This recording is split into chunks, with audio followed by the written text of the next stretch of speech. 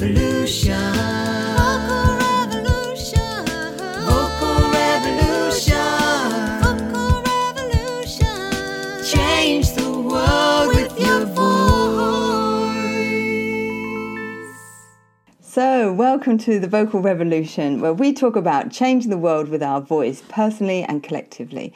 And I'm just so thrilled to welcome to the show today Wally McDonald from Celebrate Life Events. And just to give him a quick introduction before we talk with him, you're in for such a treat because Wally has such a wealth of experience in working in music and social justice settings. Currently, he's part of the team leading up Celebrate Life Events, which is what it says on the tin. It brings people together to celebrate life in amazing events, films, workshops, music. And what's also interesting is that often Wally is able to bring together very diverse communities that often maybe even communities that might traditionally be in conflict with each other.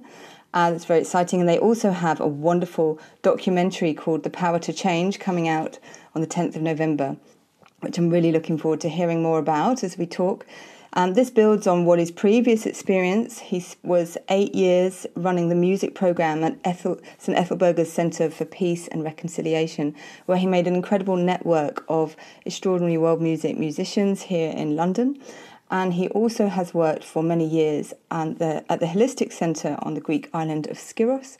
He's worked for charities including Amnesty and the Refugee Council, and he has been committed to community projects of all sorts and shapes and sounds since he arrived here in England in 1977 from urban Dublin. So really a huge welcome to you, Wally, and thank you for being here to come and share your pearls of wisdom or your wise chestnuts.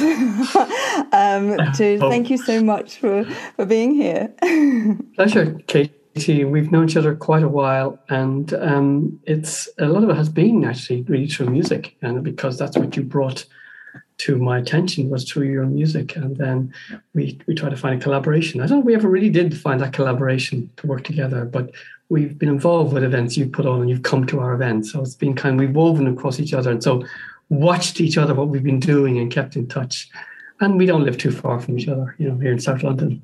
That's right, so, just down the hill from me in Brixton. So fantastic. Thank you, Wally. It's been an amazing journey, and I've I feel really privileged to have witnessed some of your growth as the organisation and to have collaborated on things like the Festival of Peace here in Croydon. It's been wonderful to see how your work's developed. So it'd be lovely just to hear a little bit from you. Obviously, I gave you an introduction, but it's obviously always just a very short insight into what's a very deep, long process of work for you. But reflecting on your story, are there some key turning points that you'd like to share with us in terms of your coming into this mission of working with music and social justice? Well, sometimes I've thought about my life, and I've thought I don't think I'd wish it on anybody else. Now, when I say that, I don't mean that when you look at what refugees go through, people, fleeing asylum and fleeing countries of conflict have been through. There's no comparison. But my life has been challenging because I wanted to not be bogged down in something that didn't suit me anymore. So I was willing to take that risk because I used to find myself on the threshold of saying, am I happy doing this? No, I'm really not anymore. Do you know where you're going to? No, it's a bit scary. It is a bit scary. But do you want to stay where you are, step forward? Let's go forward. So that's really how it came about. I mean, actually, to tell you the truth, I got a break when I came to England. I was not in a good place. I was very active sports-wise, but I had a bad injury with my knee. So I wasn't using my body, which was such a stimulation and such a gratification experience. And even if you think about a community, because you're with so many people and hanging out with them afterwards in the pub or they become your friends. And suddenly I was out of it and not able to attend a training course and things like that. So I was coming to the end of the season, that particular year, 1977. And so the games had kind of finished, the season had finished, it was summertime. And I was somebody who was, I'd become a hippie. I was taking drugs. But, the story I would tell you now would be just horrible in one sense because of what I got involved with. And but I got an invitation from one of my sisters. I had 6 of them to come and live with her and her husband in the Cotswolds in England. So I'd inherited my dad's car, drove over, and I arrived in the most beautiful Cotswolds from where I was living, which is really very urban in Dublin. And they ran a health food shop. So I was introduced to this new world of beauty, natural beauty, which I absolutely loved. And the Cotswolds is so gorgeous with all these little villages and narrow lanes and things. And I had this little Morris Minor I was puttering around. And I was helping in the health food shops and getting to meet these people who were customers. And they would be people like Buddhists and Friends of the Earth, people I would never cross my path. And inadvertently, I became vegetarian because that's what people were eating, and I just graduated into it. So I was a lucky break because that really coloured my life. And also, I was meeting people who were interested in meditation of one form or another, and it kind of intrigued me. It seemed really outside my realm of, assessing life, but I was intrigued by it, but I later went on to start to explore that after a while. So that was my first step, was to leave my comfort of my friends, my scene in Dublin, but I was in a stuck place. So, I jumped. Wow. I jumped. And it was like coming from black and white into colour, to be quite honest with you, Wow. And especially in here, in my mind, it was. Yes. And I found I was interested in people, interested to know about all things and what people were doing. And, so the journey kind of, this particular significant part of my life journey began then, actually. Right. Yeah. And how amazing that you were brave enough, because I think, that decision-making process, I think many of us have faced similar moments where we're going, am I on the right track? No, I don't feel I am, but I don't know where I'm going. And then we kind of have to choose, well, am I going to stay stuck or am I going to move? And you chose to move, and you chose to leave your roots as well. And you've done a lot of work with refugees, and I wonder if, as you say, obviously you came voluntarily in a very different type of circumstance to a refugee, but do you feel that you have more empathy because you've also left perhaps your roots and then had to change country-ish as much as, I know it's a complex relationship between the UK and Ireland, but do you feel, is that part of your empathy or understanding for refugees? Yes, that's a really good point. It is, because I had to open up to new surroundings and be in touch with fears and lack of confidence and discomforts and loneliness and not fitting in, a lot of things like that on a smaller scale compared to a refugee. So when I began to do that work, I really did feel and empathy and care, because when you travel on a journey, and it has been a kind of a journey, you go through a kind of certain amount of pain, and pain is interesting because you kind of you don't want it, but it's in a way you learn from it. But if you see somebody else in pain too, they have suffered. When I dealt with an individual or a family or a couple came to me at my desk at the Refugee Council, they were already safe in one sense. What happened had happened, but they were also in the uncertainty of what was next. So it was up to me to just be that hospitable person, to say, how can I help you? What are your needs? I know what I can offer you straight away, accommodation. And but what other needs do you have? So yes, absolutely. I think so anyway. And I kind of think about it, Katie, as a kind of matter of the heart. I became interested in kind of that a bit. You look at people's eyes, you see if they've got and refugees tend to be very open because they've been stripped of any kind of, about their dignity, in fact, even, So, even when they meet officialdom, when they do arrive, it's not easy either. No, it's not an easy process at all. No, it's not. It's a long, drawn-out process, and it's kind of like it's impersonal. We talk about all the people who come in from Afghanistan. We've taken them in, but you don't know. They're stuck in hotels, and it's a whole process, and they're lonely. They're missing the familiarity of their language, of their culture, and it's a big deal. Loneliness is a big deal. It's a big deal, actually. Loneliness is a huge deal, actually, and there has been in recent years, a lot of research, hasn't there, about how loneliness can, and the importance of our social networks, and that can have more of an impact on our mortality than things like smoking and drinking and things like that. And that's, I guess, what your events are doing, is bringing people together. And I know I've seen you do some beautiful projects bringing young refugees together to make art together, for example. I know we were part of a project, weren't we, in Croydon, where you did that and you ran some beautiful workshops. So, what do you see as the relationship? What can the arts offer people in those kind of situations where they're, as you say, experiencing high degrees of loneliness, disorientation, and facing sometimes a very aggressive process, an impersonal process when they get here? How have you seen the arts helping people? And particularly music, obviously, because that's what we're talking about. Yeah. I mean, what's fascinating, Katie, is that inside of everybody is this package of stuff that we don't even know about sometimes. We don't know. You often find refugees come over and they discovered art and stuff, but they hadn't been an artist, but they just have time and this class were presented to them, they dabbled in it, and they start to make amazing things, or write amazing things, or write poetry, want to be active, and obviously singing is a big thing because so many cultures are related to singing and vocal expression, and songs are passed down.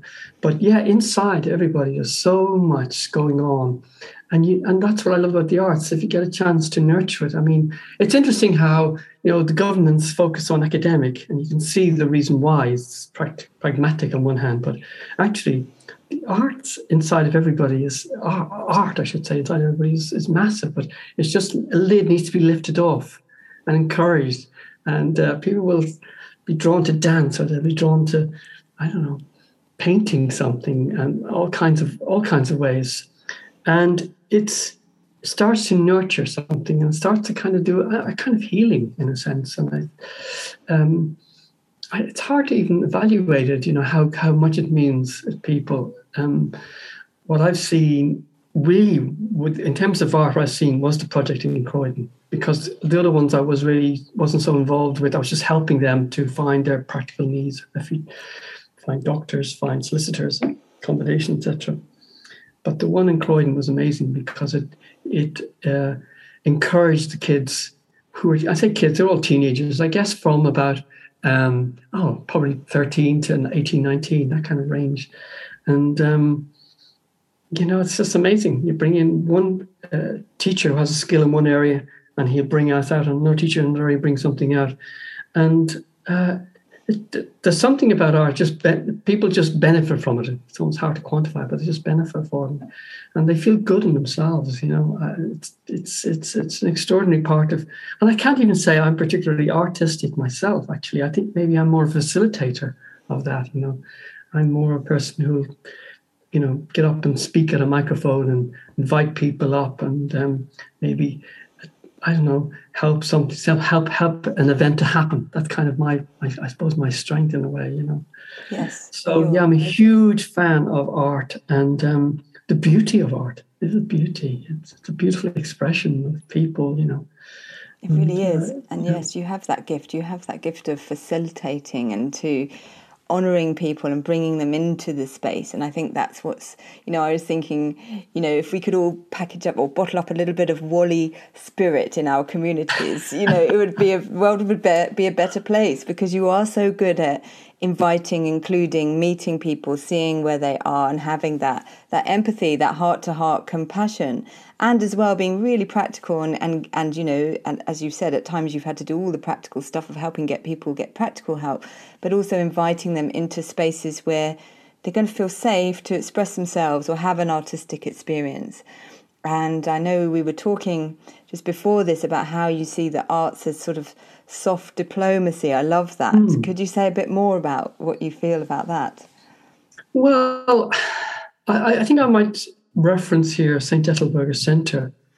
And St. Ethelburger Centre is Centre for Reconciliation and Peace and Reconciliation. Doesn't matter which way you say it. And also another tag to that is it's an interfaith centre. And they would have so many workshops, for example, in there. And, they really get tiring after a while, all these talking workshops. So the director I had that I met and eventually asked me to set up this program in there said, I really need a music person. I need something, create something artistic in the center. And I said, yeah, I was itching to do something. I was going around shops, music shops, trying to find a job after I left the Refugee Council, because I really decided I wanted to work in the area of music. I didn't know where it was, venues, music shops, writing to people in magazines, all kinds of things. And he was putting on something at the Alternatives at St. James's in Piccadilly, and I handed him a leaflet about a music workshop I was doing at a Kurdish centre in the Oval, and he lived in the Oval. He came along and he loved it. And he said, would you come and do something here? And what happened there was exactly as a word I use, soft diplomacy. It's just people come in and they may have been at a workshop all day about, and what was going on there with what Simon was trying to do, the director at the time, Simon Keyes.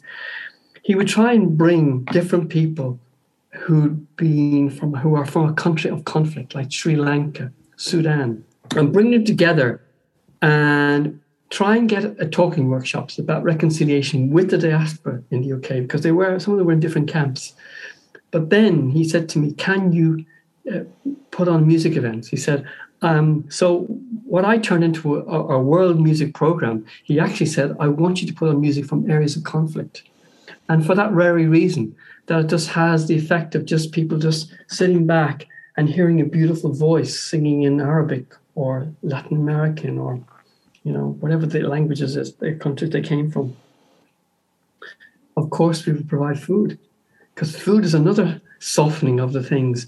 And people began to kind of just physically change, because what is that portal, Kate? What is that portal where music just kind of filters in? And before you know it, you're leaning back in your chair and you kind of dropped whole dialogue in here. You're just really taking in all kinds of nuances that's going on with the music. And you walk out and your heart's a bit more open. And so that was the idea. And that's what I think art is so powerful, and music in particular, because there's something about sound. I don't know what it is about sound. It kind of resonates with something within us, And I'll give you an example of that. We all go into supermarkets to buy our food, or some parts of our food. And often they're kind of strange places, because everyone's walking around, with their shopping list, and unless you're with somebody, but often in some of the supermarkets, they're playing some pretty cool music, some soul music, and I just start moving. And I love it. And I hadn't even thought it would do that to me. And I'm looking at it, I want to say, don't you get this? Don't you know this song? It's great. That is just, it's something in us, just kind of like an antenna just pops up and says, I'm happy. I'm hearing this. It's really changing my mood, So, yeah, soft diplomacy. I just thought of it today, and it's so true, and we were born to really, let's be honest, we were born to enjoy this existence. That's when we're at our best. So things that embellish that bring that out of us, music, dance, being in nature, being with friends, with company, it's just, it's hugely important, because if you think, Katie, every day we listen to the news, and I'm a news person, it's not nice. It's awful every day. It's like one layer after layer, So we need what you're doing and what I do a little bit, not so much now, but we need it. We need it. Yeah, we do. We do need. We thirst for it. We thirst for it. Absolutely right. Yeah, it is a need, and it is often, the arts are often portrayed as luxury, like that they're extra somehow. And we don't really, actually, for me, that is just a really blatant lie, really, because just coming from a singing perspective, if we think about how we teach our children and how we learn to form language right at the beginning of our existence is through making sounds, which are not language. And we learn and we teach our children through sing-songy type language. The way we talk to children is like a sing-song type of speech. And we do actually often sing to them nursery rhymes and things that help them grow and learn. So right from the beginning, the arts, and similar, I'm sure similar things could be said, we've all done that thing when we were little of, putting our hand in paint and, and learning about ourselves and our spatial awareness through art making and going, this is my hand. It's like this. I can put, all those things right at the beginning of our existence are learned often through the arts. And yet it's said to be a luxury and an extra subject. And it's been shown in so many subjects that it is actually, when we have music playing, like you said, in the supermarket, if you have good vibes in the supermarket, you're less likely usually for there to be, trouble in the supermarket or in the tube station, which is why they're putting, they've got classical music in Brixton Tube these days and things like that. So there's loads of research that shows all of this, that actually the arts aren't extra. They have such a huge role to play, a vital role in bringing us together. And that softening, that beautiful softening that you described, are there specific examples I'm just curious about? Because as you said about touching on these, which I've seen you do with Celebrated Life events, and I've just gone, wow, how did you get these people even in the same room together? Like really communities who have been at sometimes in civil war, as you say, maybe they're the diaspora. I think you've often had, I know artists from Rwanda speaking about their experience there, for example, but you've managed to get people from the different sides of a conflict in a room making music and appreciating each other's music. So could you say a bit more about that? Because for me, that is mind-blowing. And I'd love to hear more about those sort of stories. But those situations really come about because, through a connection to begin with. Somebody came to one event and they said, we like what you do. We'd like to do it because we only do it with ourselves. We would love to open up something and even have some Westerners come to our music. So it filters down through those people who themselves are organizers within their community. Yes. But what actually happens, because when we interview people sometimes post the event, they wouldn't come singing. They come in little groups. They're in their safe little groups, and they come out, and that's how they arrive. And it's when we see the interviews, and I go back and look at them sometimes, it's impressive to see what they make of what the event happened. The event, but the event isn't just an event per se. We usually have a theme. With Rwandan and Burundian communities, it was Amahoro, which means peace. With the Middle Eastern communities, which covered a number of countries, it was Amal, which was hope. Trying to remember, with the Latin Americans, it was Pachamama, Mother Earth. And so we had people speaking on these things during the session. And so there was another idea that we planted seeds of thought into. So music, as we were just discussing, it just opens up the heart, opens up the mind, and people are soaking it in. But we throw another little thing into the mix just to say, actually one of our events was called Love, and because we actually had it on Valentine's Day, and so we went around asking people, what does love mean to you? And they were like, because what we knew what the standard line is, I want to meet somebody. But actually, when you ask people, they did quickly tap into, it means I really care about what's happening in my world, that I have an interest that my other neighbor isn't suffering and that I could help. They start coming out pretty amazing things, that just went beyond just a normal relationship things, and I love my parents, So that's really was the magic, was we always to have a little bit of another element to get people thinking besides just the visceral experience of being surrounded by music and a lovely vibe in the hall. Was that we would throw a little spanner, that's the wrong word, but a little seed into the mix.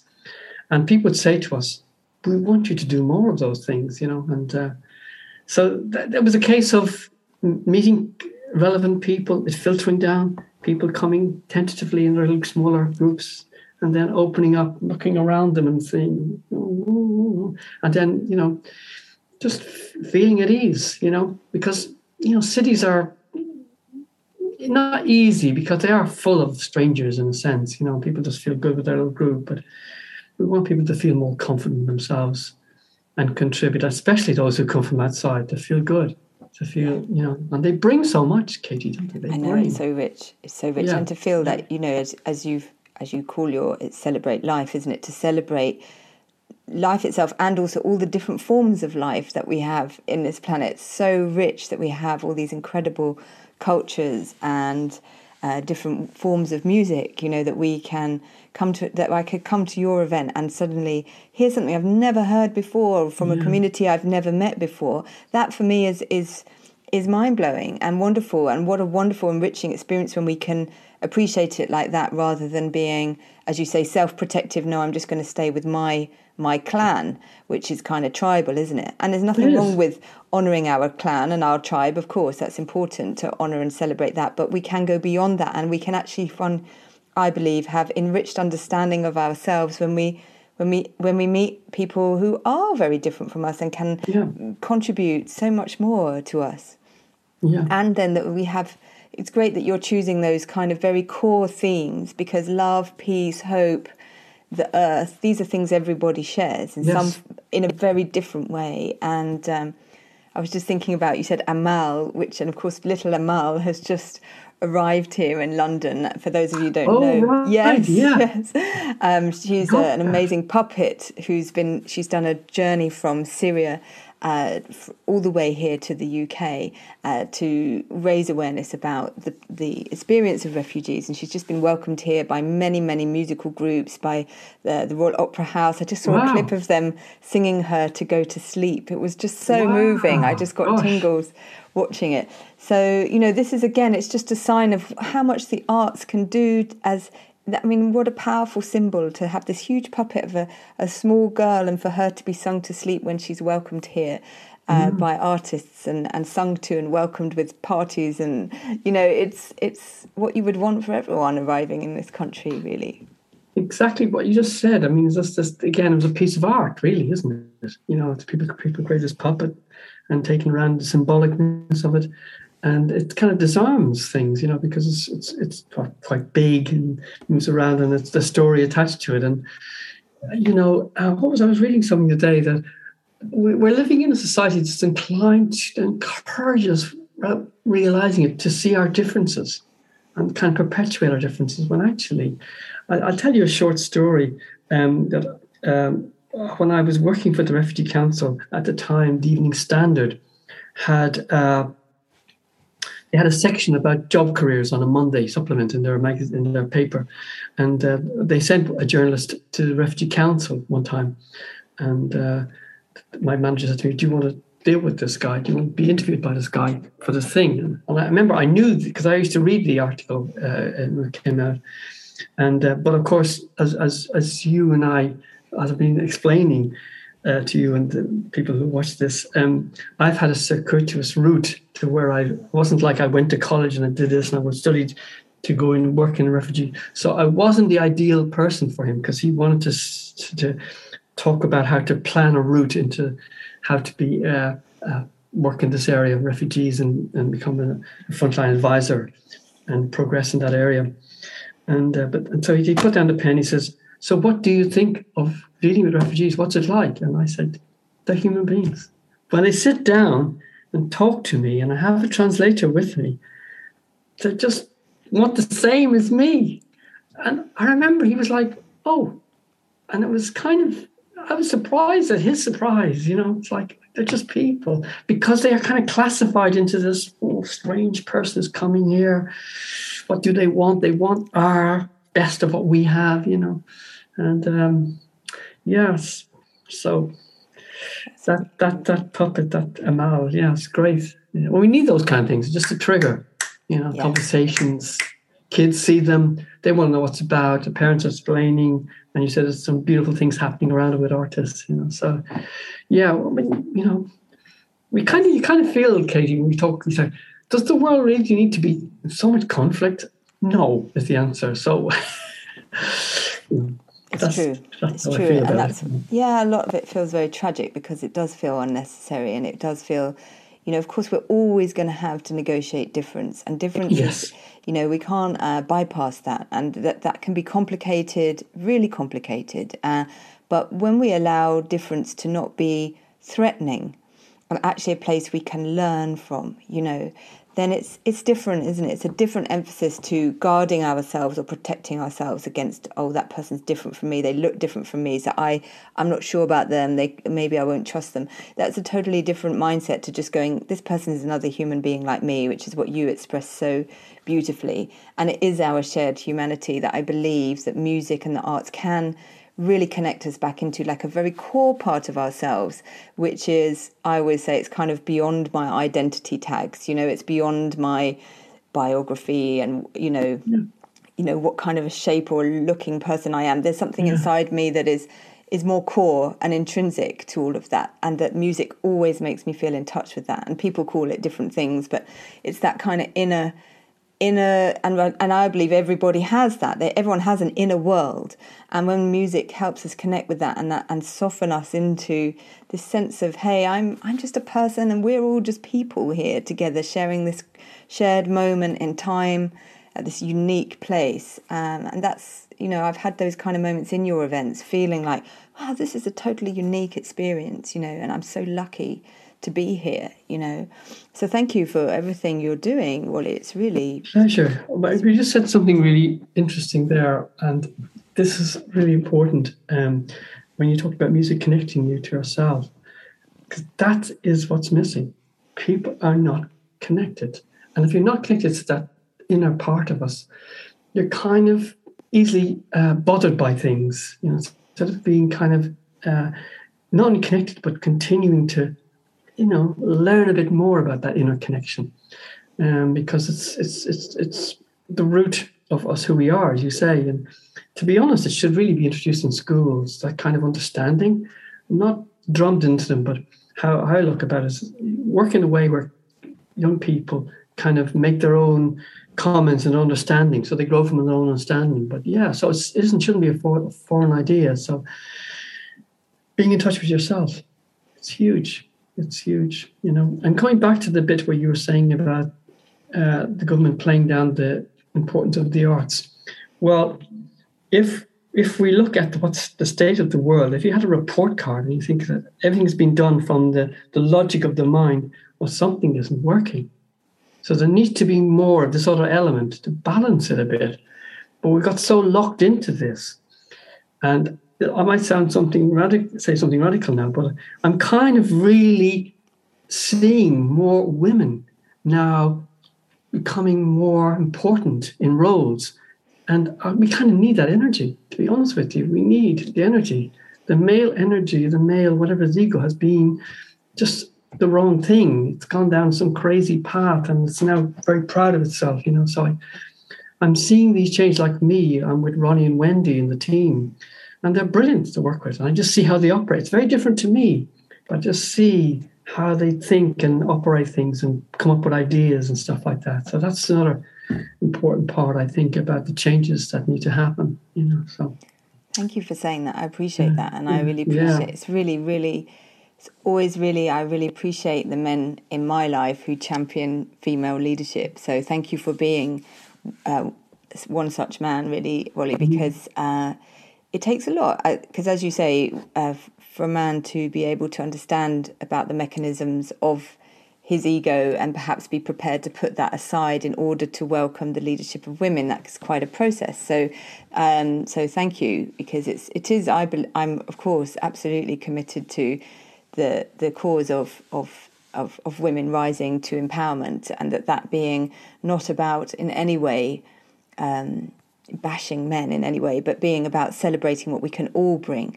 and that we just need balance. We need, like you say, we just need more balance, and we do need more women in places where decisions are being made, because decisions are being made on behalf of women by men, which aren't always, working out so well for us.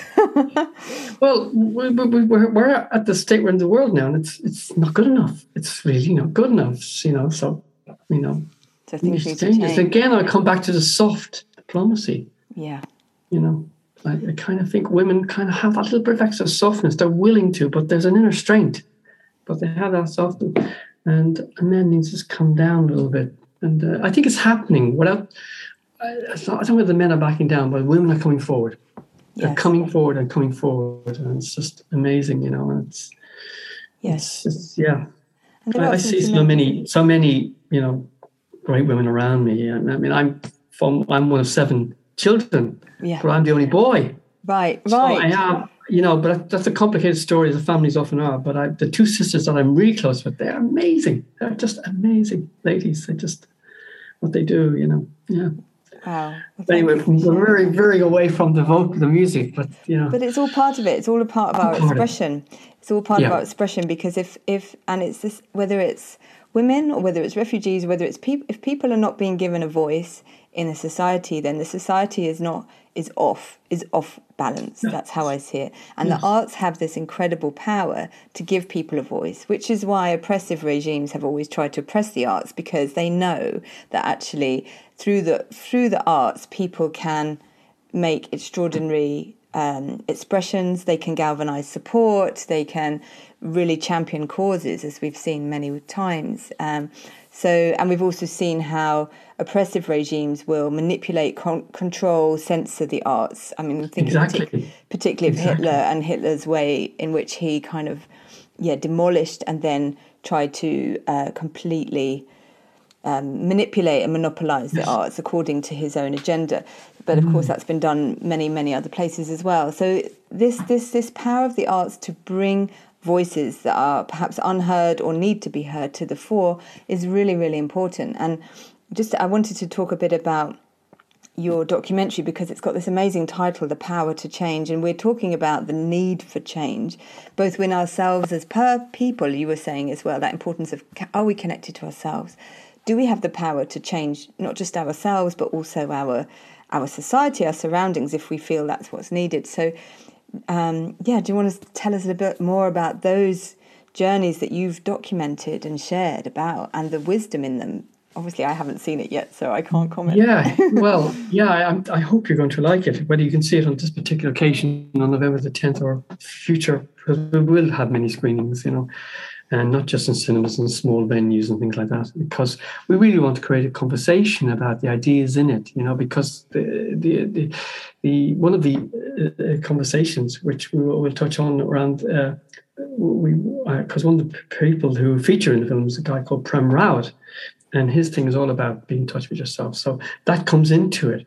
But basically, the film is really about, as the title says, about those who've been through, difficult experiences.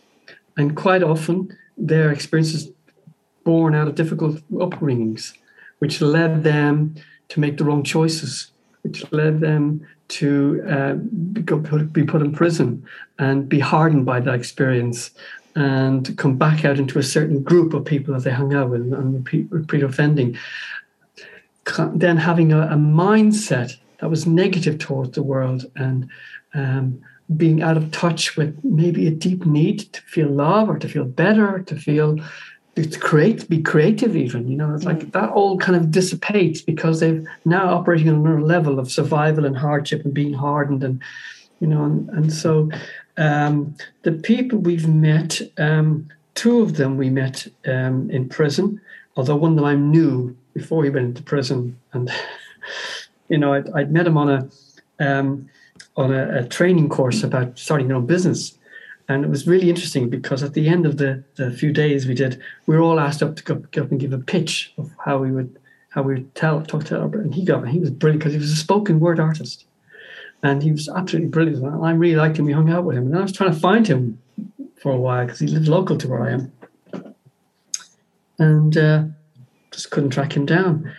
At the same time, I was helping to facilitate this peace workshop in prisons. And when he walked in, and so he really got interested in it because he felt he needed to change, and he wondered, would this help him? And it helped him. He's busy doing other things as well. So he agreed to be one of the people. When I introduced him then to Ronnie and Wendy, he agreed to be one of the people. And so that meant we had to delve into his story, and his story is awful. It's just heartbreaking, and his mother's story is awful, because that whole, it's one thing seems to ripple onto another thing, it's like you're talking about Jamaica, you're talking about people that their ancestors were brought there as slaves, and so there's a certain kind of difficult history involved, and hardships and poverty, and so that's one person. The other person saying, the difficult family upbringing, just out of touch with their parents, but something inspired them to change, and they heard, in the case of two of them, Prem's message of honoring yourself, more or less, really honoring yourself, and you must start there. That kind of thing. And it was like, it takes a while for these things, as it did for myself, to develop. So when you do a documentary like this, which is a lot of conversations, Yes. you've got to edit it in a way that it's not boring. So it's, a long thing, somebody talking. And Wendy has done an amazing job, because of very, very short, sharp interviews, and they weave back and forth. So you're engaged, and you get to see the thread of the 4 or 5 people in it, so you can follow their story as they talk about it, and it's beautifully done. And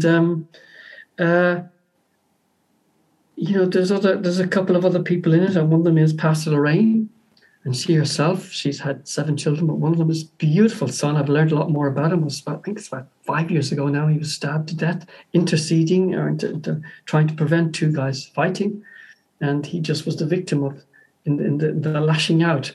And he was, she's talked about him a lot, how creative he was. He was an amazing kind of character.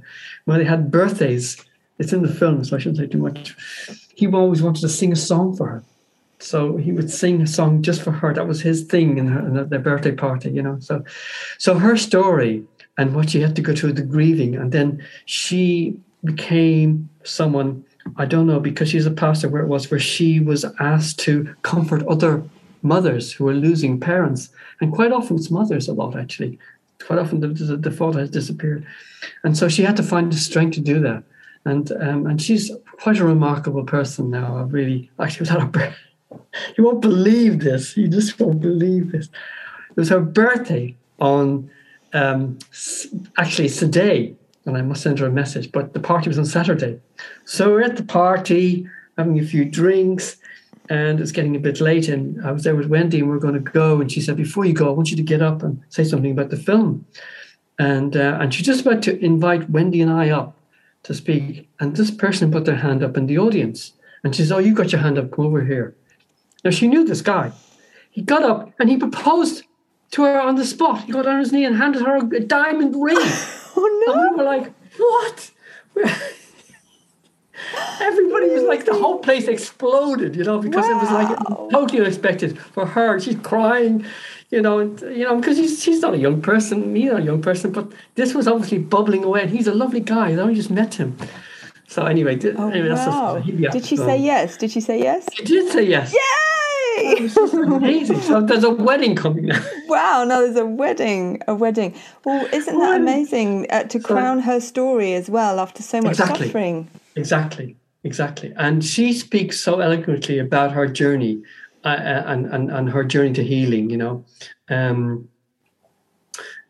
what has been through. And she's opened this boxing club, which was his dream. And she's managed to open it, and she's been through some challenges in that boxing club too, but now it's there. So the party was in the boxing club, and she made it beautiful. She went and made it beautiful. It was like somebody's living room, Yeah. Everything was stripped away, all the punching bags and things like that.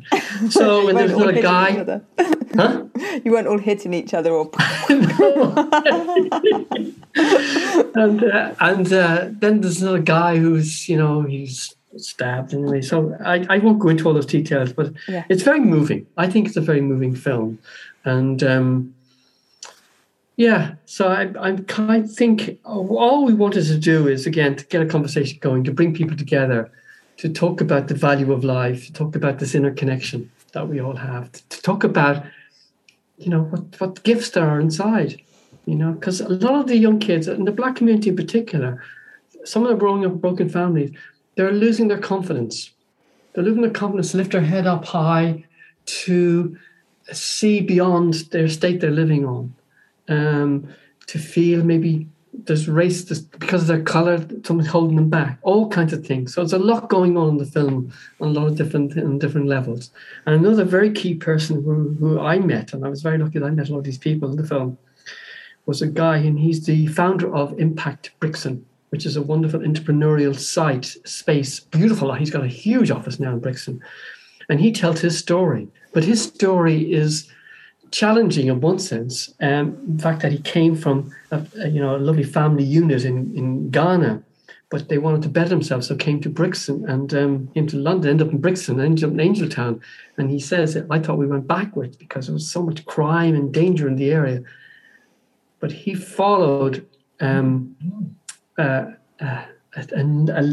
leaflet came to his door to come study computer science. And now he's the most amazing guy. So he tells that story. Wow. But it's all interwoven, not in long periods. But sorry, it's a long answer to your question. But it's a huge project that you're right in the middle of. And of course, there's lots to it. And you've really given us an overview of and some sneak previews into some of the stories that are involved. And they are really inspirational. And I have heard Pastor Lorraine speak at your events before. And so I'm thrilled to hear about the marriage proposal. On a personal level, I'm really thrilled to hear that because it's such I've heard her speak about her story and just how tough it's been. And so it's lovely to hear that story is moving on and evolving in such an incredible way, and that we can, out of such horrific instances in our lives, we can still, this is the power of creativity, really, isn't it? Because there's some life force in us that, it's a bit like what you started out with this decision making. Do I stay where I am, or do I go for something different? What can I create with my life? And that's what I believe our innate spirit is creative. Our innate life force, whatever we want to call it, is creative. And it will help us build something new, even out of what looks like an absolute catastrophe. There's no way out, there's no hope, and yet there is still, like I always look at little flowers growing up between concrete, there is still creativity. Even in the darkest of places, there is still creativity. And I even remember reading about Terry Waits, and how Terry Waits, when he I think someone flagged up his story again during lockdown, because of course he's a man who was on a horrific lockdown as a captive for many, many years, wasn't he? Having been abducted and kidnapped and captive for many, many years. And he talked about how did he survive that in his, mentally, without going mad. And he talked about the power of creativity and about how he literally wrote a book in his head. He he wasn't allowed anything. He could nothing to write on or anything. So he couldn't write anything. So in his head, he was writing his book that he then did write when he was released. So this is just another example, and your film is full of these incredible, powerful examples of people using their inner connection to themselves and their creativity and their force for life within them to change. And it's wonderful that you're celebrating that, because we need more celebration. We need more. Of course we have to look at the negative. Of course we have to face head on the issues but we also need to celebrate the people who are coming through, who are breaking through, who are leaders, and I'd love to see more of that in the media, because I think it inspires people. Otherwise, what do we have to emulate? Who are our role models? If our role models are not behaving so well, or we're only holding up the people that have done wrong, but what about holding up the people that are doing the amazing stuff, and can't we follow them and listen to them, So I think it's wonderful what you're doing. Really, really important. And giving voice, literally, to stories that need to be heard, that need to be told. Yeah. But coming back to music, of course, that the music does play an important part in the film, as you can imagine. I can imagine. There are soundtracks that augment things, and there is some music as well. But there's that, because, it evokes emotion. So you're seeing, because when you do a film like this, you can't just shoot somebody all the time and have headshots. You have to have what they call B something, and what's called something where you just have people walking around doing things. And then you need music coming along. But also there has to be music that connects with the mood. So again, music is so important. It's really important in the film, actually. I realised that watching it. So, yeah. And were you involved in how did you choose the pieces? Were they kind of related to the communities that people were from, or how did it, or was it more? It's interesting. There's, again, people we met mostly. I mean, at the event you came to in Lambeth College, we have some of that singer. Remember that young girl we have her. In fact, she's coming to the event actually on the 10th. And What's she her just got name? married herself. Her name was Enne. So she's in it. But it's really through friends, really. Do you know Mel Larson by chance? Yes. Well, her partner. Yes. He's a producer and composer, isn't he? Pete Larson. Right. Yes. So we've used some of his music. It's beautiful, absolutely beautiful what he's come up with, you know. Yes. So I don't know. It's just Wendy really was choosing them pieces, you know. And there's a bit at the beginning, a bit at the end. It's just it's a mix. So that it's, you know, you need to have a film because, as I said, it needs to have a lot going on in it to keep it engaging, you know, because the subject can be difficult at times because people are talking about their worst things they've been through. So that's part of it, especially at the beginning. Then you come through, you see the parts where they come, what happened afterwards, you know. So at the beginning, they're talking about what happened to them in their lives, and you know. So yeah, well, you know, that's the journey, isn't it? That's the journey of the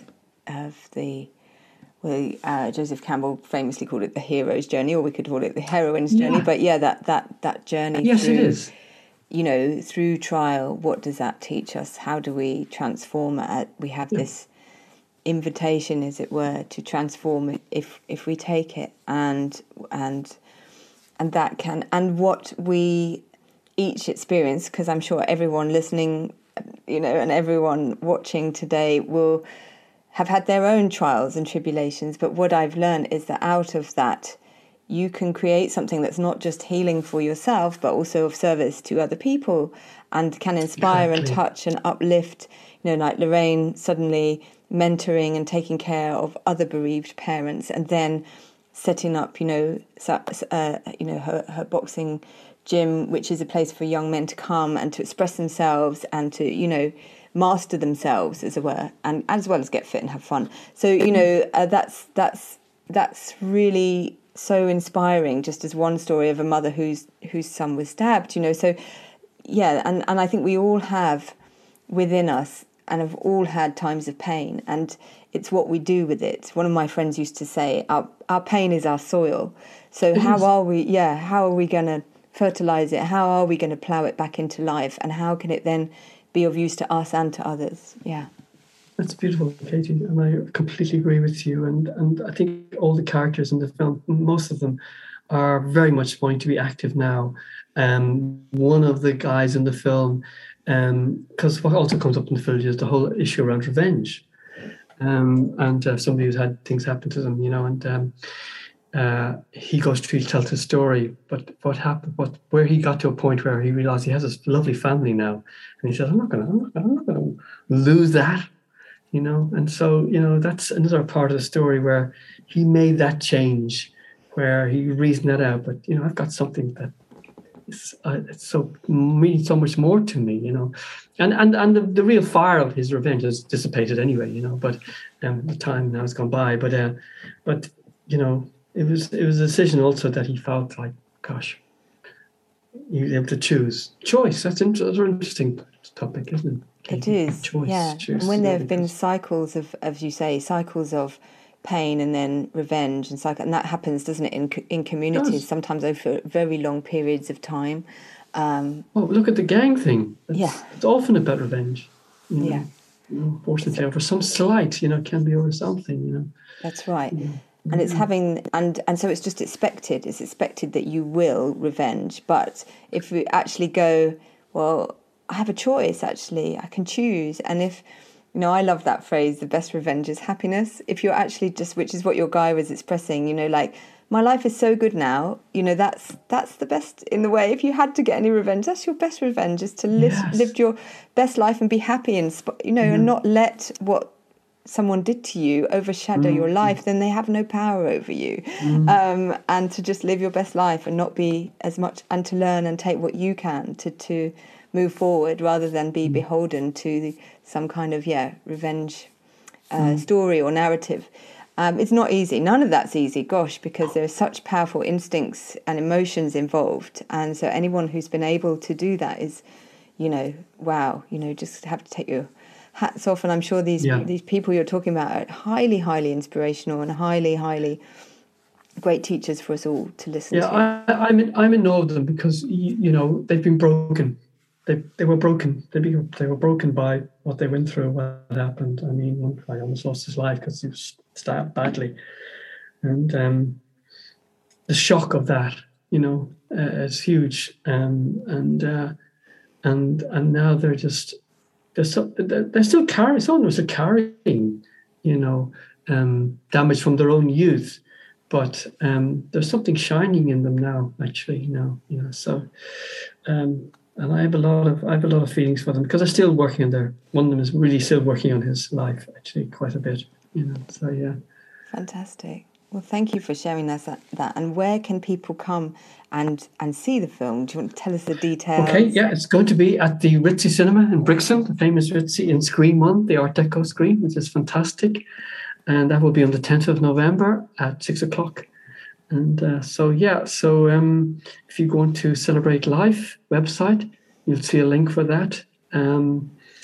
It's not part of the booking system for buying a ticket. So you have to buy a ticket through our link to do it that way if you can. It's a donation, actually. There's no price, so you make a donation. Yes. But one thing I wanted to say, actually, Katie, and I didn't touch upon it, is Skiros. Oh, yes. And the reason I wanted to mention Skiros is that is so artistic. And it comes back. And the person I met there had a big effect on me was somebody you may have come across. Is a lady called Frankie Armstrong. Oh, yes, I have. Yes, amazing. Yes. So the first time I started to sing again, because once I left being in Ireland where we sang in pubs and then all changed, and various things happened and I was busy doing various things. And went back to Skiros. Singing is a huge part of there. And one of the first person who ran voice workshops was Frankie Armstrong. And I remember pretending we were in a field ploughing and call and response. And it's like the lift we had from it and the joy. It was just, so I thought I must mention this when I speak with you about Skiros and the singing times, out there. Yes. Various people have come and run workshops. Hopefully, maybe one day we'll have to get you out there. Oh, I'd love that. Yeah. And I've heard so many amazing things and seen so many artists. Actually, Tom Morley, who you know well, also was on one of our guests on Vocal Revolution. He's been a regular guest at he's been a regular guest at Skiros, I know. But coming back to Frankie, yes, Frankie, for those of who don't know Frankie, please check her out. She's an extraordinary folk singer and activist, and she does come from that place. One of her she has many, many important messages, and she's written books, so please find those as well. And she also has headed up the Natural Voice Network, which I'm part of, which is basically that premise that the voice is natural to us, and that, as she was demonstrating with you very viscerally, that we would have sung in the fields, we would have sung with lots of daily activities. And in fact, I remember, when I was a bit younger, there was more singing. People just singing, like builders singing on building sites. And, there was just more singing and whistling and in the street. This was more around, I feel. And I'm not quite sure why it has been silenced in a way. I'm not sure if it's just because we're plugged into these and therefore we've become more passive in our consumption, and we're more frightened perhaps to be, especially on the street, you're worried that you're going to get accused of being, antisocial or something, or mad or worse, So I think there has been this loss of voice, but people like Frankie are out there helping us remember that is our natural state. It's our natural state. As I said at the beginning with children, it's natural to sing, to make a huge spectrum of sounds. And that she helped you is a wonderful story and a great way to celebrate, as we were saying, singing for me is a celebration of life, and it can celebrate all of life, all the tough stuff, all the tricky stuff, all the amazing stuff, and singing is a way to do that. So thank you for sharing that. Thank you. No, it's like you're singing and you're hearing all those around you, and everybody just gets lifted. Everybody, people will come out of the workshops and just like, so full of, and then getting each day, maybe going over some of the songs and getting better and better, So yeah, I was huge fan of Frankie's. We all have our journey, don't we? Our musical journey of how music moves us, and what our next level is in our journey. Yeah. So Wally, I just want to say thank you so much for all your stories you've shared today. I know we could go on forever, but I'm aware that time has passed, and we need to wrap up. But thank you so much, and thank you. I also want to thank. Yeah, I want to thank you for the scoop recently. Wasn't a scoop you did? Oh, thank you. Yes, it was so beautiful in the rain. Sing for water in the rain. In the rain, it was fantastic. Loved it. Yes, and my previous guest, of course, Helen, who founded that. You know, we had a very extraordinary Sing for Water 20th anniversary event this year in the rain, as you said, and thank you for sharing the videos and watching that. Yes, we had a very extraordinary time, and it is a celebration of what song can do in the world, which is dear to my heart. And I know that same mission flows through your work about how we can use music and the arts to make our world just a little bit better for everyone. But thank you so much, Wally. It's just been wonderful to talk to you. Thank you so much. You too. Pleasure. Thank you for having me, Katie. Thank you so much. I'll see you around, I'm sure. We will. And good luck with the documentary. Don't forget everyone to go to the documentary screening on the 10th of November. Thank you so much. Thank you. Bye.